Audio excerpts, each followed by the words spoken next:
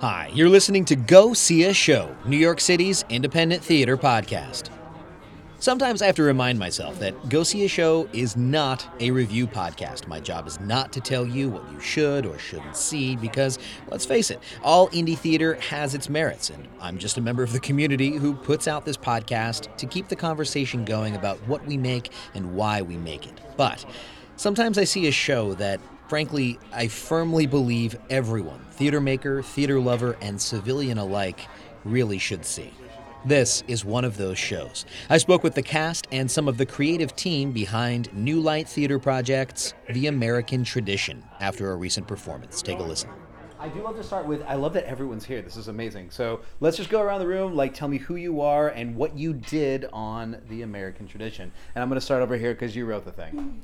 Hi, my name is Ray Yamanouchi. I'm the playwright. I'm Alex Harold. I played the role of Mr. Walsh. My name is Danny Steele, and I play Rose. Sydney Cole Alexander, and I played Eleanor. Hunter Canning played the sheriff, Buckley, and Henry. Axel Avon Jr., director. I'm Martin K. Lewis. I played Bill. Enrico De Trizio, music and sound.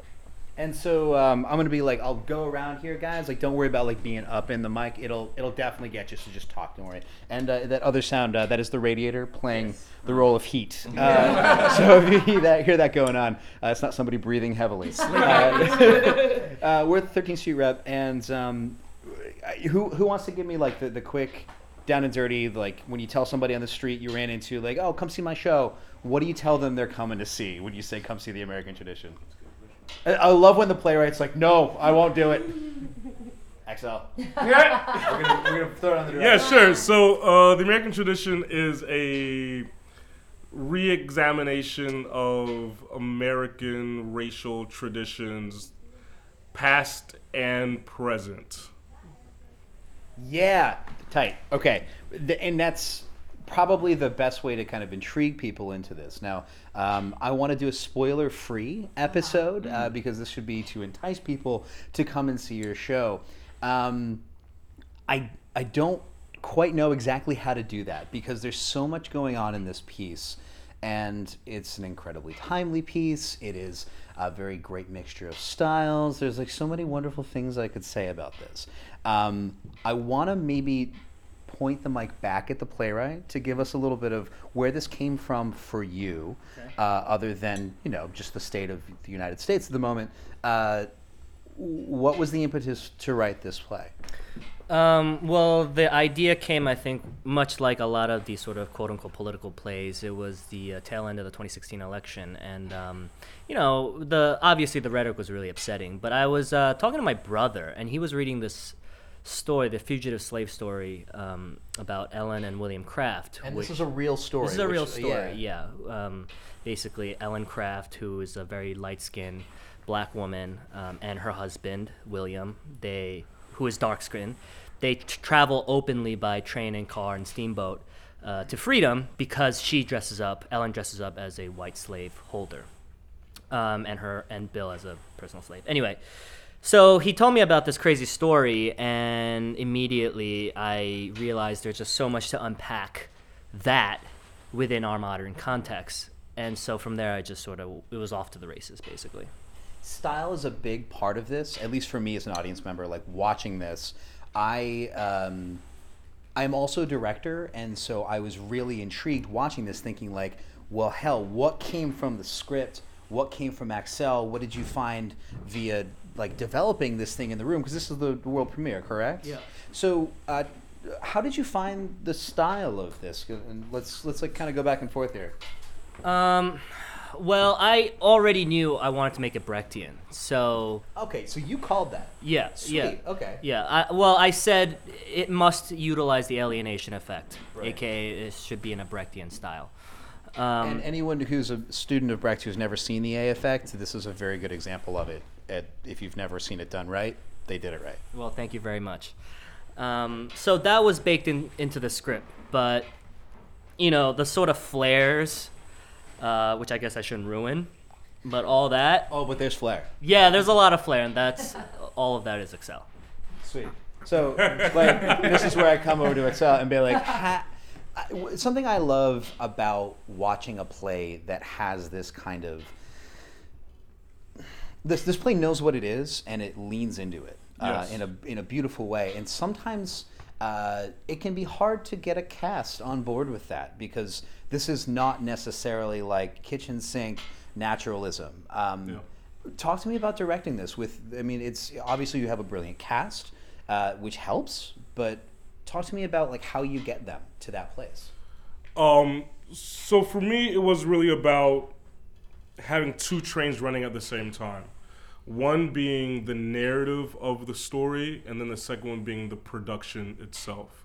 So what I did was really important for me was to lay the groundwork in the truth of the narrative. So we spent a good amount of time relative to our entire rehearsal period just at the table and really doing pretty in-depth script analysis work so that I was assured that the actors were always assured of what was going on in any given scene. Then it's a matter of like layering on top of that the production. So then, it was a process of playing with the truth of the narrative, but then finding opportunities just to theatricalize any particular moment and to bring it out and to heighten it. So it was a matter for me going through the text, seeing what are any given moments that extra commentary can be made on. So there are a lot of moments that necessarily weren't written into the script as sides, as commentary, but I just saw the window of opportunity, took it, and with a great, gung-ho cast who just went with me and believed in my craziness and my crazy ideas, just executed them. And a killer design team, obviously. And an too. incredible Because design I love team. how the Yeah. sound, again, I'm a sound guy as Yeah. well, and I love how the sound commented Yeah. on some of Alex's speech, which is so great with the sound that was going on with them. So beautiful work there, sir. Thank you so much. Enrico's my go-to sound designer. He was my pick on this production. I had to have him on here because I knew that just what we're trying to do, given our budget and whatnot, that sound would be a crucial part of the storytelling. So I knew from the very beginning, if anything, I needed a great sound designer to really link this all together and to kind of take us on the journey. Yeah, if you're an aficionado of downtown theater, you will be very appreciative of how much they do in a limited space. And that is not a knock on anything. It's just this. What I love about indie theater is that, give us 14 channels, 2 speakers, and a couple of actors in a bare space, and bam! We can do some shit. And you guys did Enrico some was shit. always kind of quietly working, and we didn't even know it while we were rehearsing our first few rehearsals. At one point, someone was like, I think XL was like, Enrico, and he's like, oh, I'm sorry, I was listening to explosions for the past 10 minutes. Always doing stuff, yeah, amazing. This is so. I want to maybe bring it down for a moment. Maybe this is that moment in the podcast. So this is some heavy shit. This is some heavy shit. And the play opens with saying yeah, we're gonna go there. We're really gonna fucking go there. Going there is hard. It's really hard. It's hard for an audience. But I can only imagine what it's like to be in the room. Talk to me about you all obviously are lovely people who obviously all love each other and trust each other implicitly. Otherwise, I don't think you could have made this thing together. Talk to me about the room. How do you make that happen? What is that alchemy? At least for this group. It's a lot of laughter. I'm finding it's a lot of laughter and a lot of conversation, opening up about what's confusing or asking questions. And people being willing to listen and answer. I mean, that's helpful for me. That's been helpful for me. For me, I really liked how at the top of our rehearsal process, Excel really let us have a space where we were able to talk about the fact that there was, the N-word used over and over and over again, and he allowed it to be a space where we could talk to each other about how that made us feel and still know that we had to honor the story and continue onward. I know for me, when I was preparing for the audition, I had to think about my own privilege and my own light skin, and to bring everything that I feel into the room without allowing it to stop me from storytelling. And to remember that I'm here to tell a story and I need to bring every piece of, feeling I have, but that there's something more important than me that, in the beginning, when we talk about who we're doing the show for, like I keep that in mind all throughout the process, all throughout the play. Why am I telling this story and who am I telling it for? And that to me is just like lifts me up and is a motor all throughout the play. I know, it was very difficult for me. It was, I went home and I shaked and I cried and I considered it was the right choice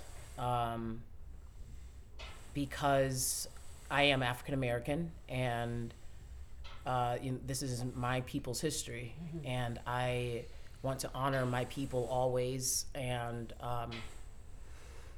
so it was hard, but I felt like it was a conversation that needed to be had. It's a broader conversation than just speaking about slavery or antebellum time period. It speaks to what's happening today, using America's, great sin of slavery to talk about what's still happening today. And I thought that was very important, and I appreciated Ray as an ally writing this script and bringing that conversation, making that a possibility, especially for here in New York too, because I feel like oftentimes people can think, well, I live in New York, so I'm not racist. Not racist. Yeah. And so I think that, and I was saying some of my other cast and crew members as well, that like this is a history that Americans don't want to really acknowledge, and it needs to be acknowledged. It cannot be swept under the rug, and we can't keep pretending that doing that is going to get us to this post-racial existence. We have to talk about what this stuff is, and this is one of the ways to do it. So I appreciate that. Mm-hmm. Yeah, I love that the theater allows us that. Yes. Yeah. And you brought up the term ally, which I, as someone who is or tries to occupy that space and probably fails more often than I care to admit. This examined allyship in a really critical way that made me, as again someone who tries to fill that space, feel I guess correctly uncomfortable. I'm just gonna call us all out for the white gents. I think it explores gender and race equally and the hierarchy between both of them, which I was very interested by. I reiterating what Sydney said earlier, it was really great to talk about the use of the N-word from day one, because my character especially is the biggest violator. Yeah. And I think of him as kind of like a clown at first. Like it's kind of, what he says is very harsh, and it's hard for the audience to hear that. And I feel like it undercuts like how threatening he is, but at the same time, the ease at which it comes out of his mouth is also equally disgusting. So I don't know. I give kudos to Excel and Ray for, having a firm vision on the style of the play throughout, and I feel like it keeps the audience engaged and keeps them from being turned off with the way that they've done it. And also, the other cool thing about the play is how I think it explores like how racism can get coded. And it gets coded by people and by politicians especially, and that kind of is explored towards the end of the play and throughout, where you hear different language that isn't saying like slavery or racism or black or white, but it might be economic language, or it might be demographic language or whatever. And I feel like that's one of the broader messages of the play that I think is really relevant to today.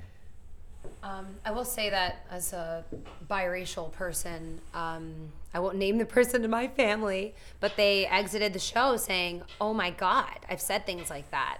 And from Buckley's character, from the well-meaning, loving, trying to support, side of things. And when I had tried to speak to this person about how it made me feel or what they were really saying, I was like, I get what you're trying to say, but this is what you're really saying.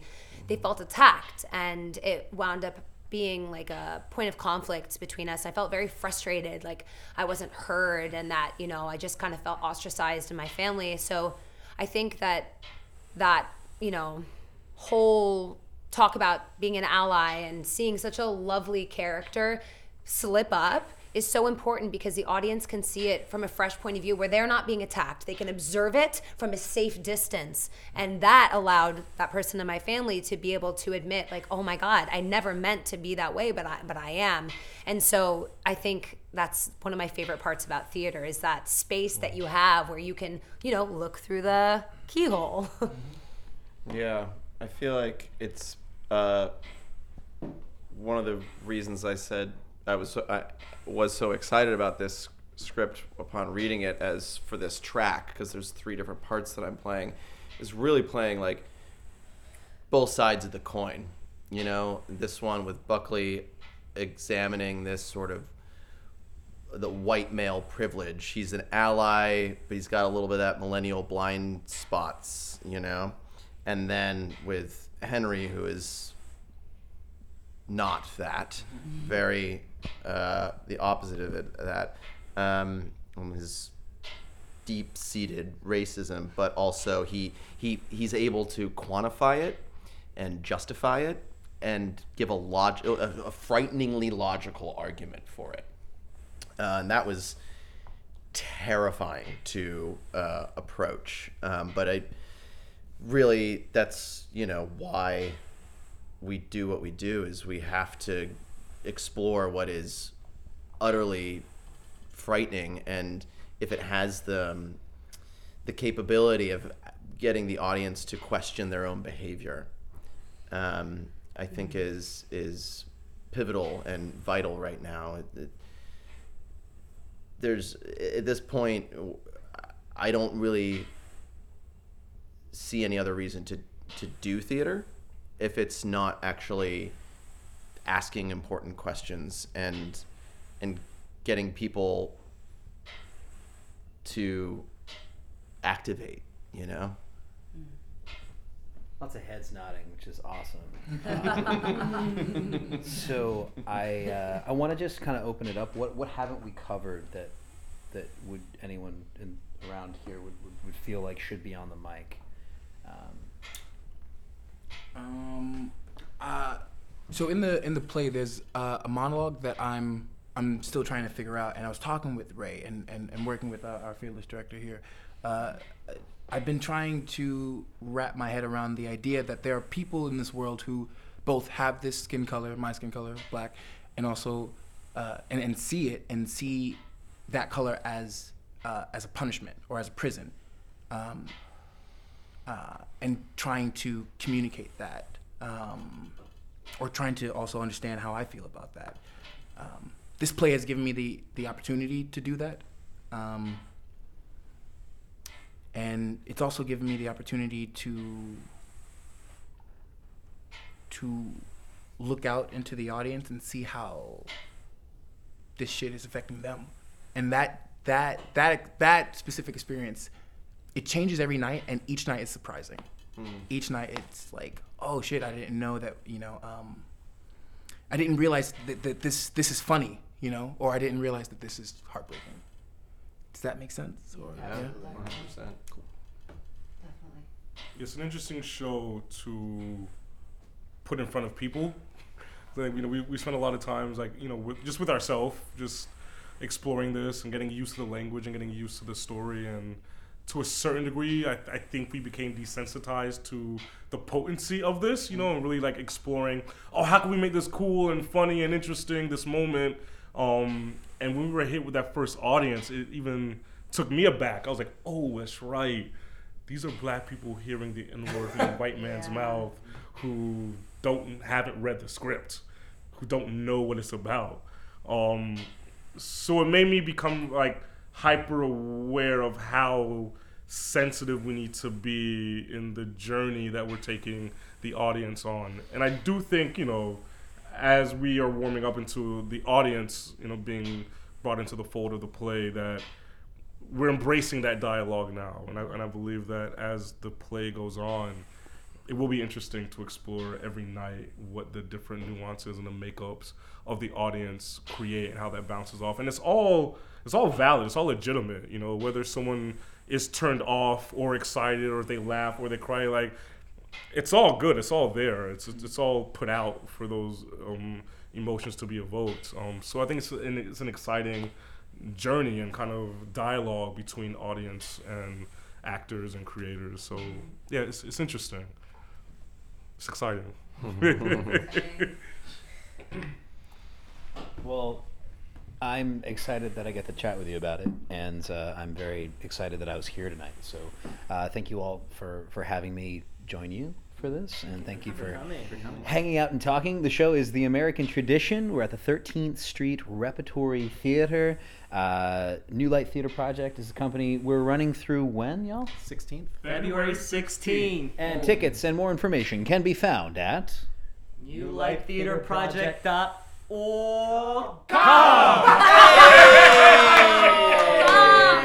Special guest podcast appearance by Michael and Gary. I love it. Thank you all so much for doing this. Thank and, you. great place on the Thank you. road. Thank you so Thank much. you. Thank you, Ray, Excel, Sydney, Hunter, Alex, Martin, Danny, and Enrico for hanging out after the show to chat and for having such an honest, candid conversation about the difficult questions that your show raises.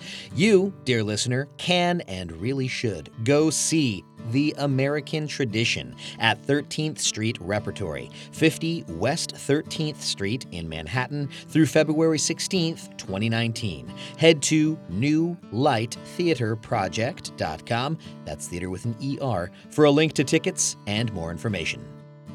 Thanks to you for listening into the podcast. If you dig it, please like it on Facebook, facebook.com/GoSeeAShow. Follow @GoSeeAShow on Twitter, and rate and or comment on the show's Apple Podcasts page. My name is Robert A.K. Gaino. You can find me on the internet at robertgaino.com. Until next time, go see a show. Brilliant. Love it. And there was wine. Michael provided you wine. This is great. Thank you. And me beer.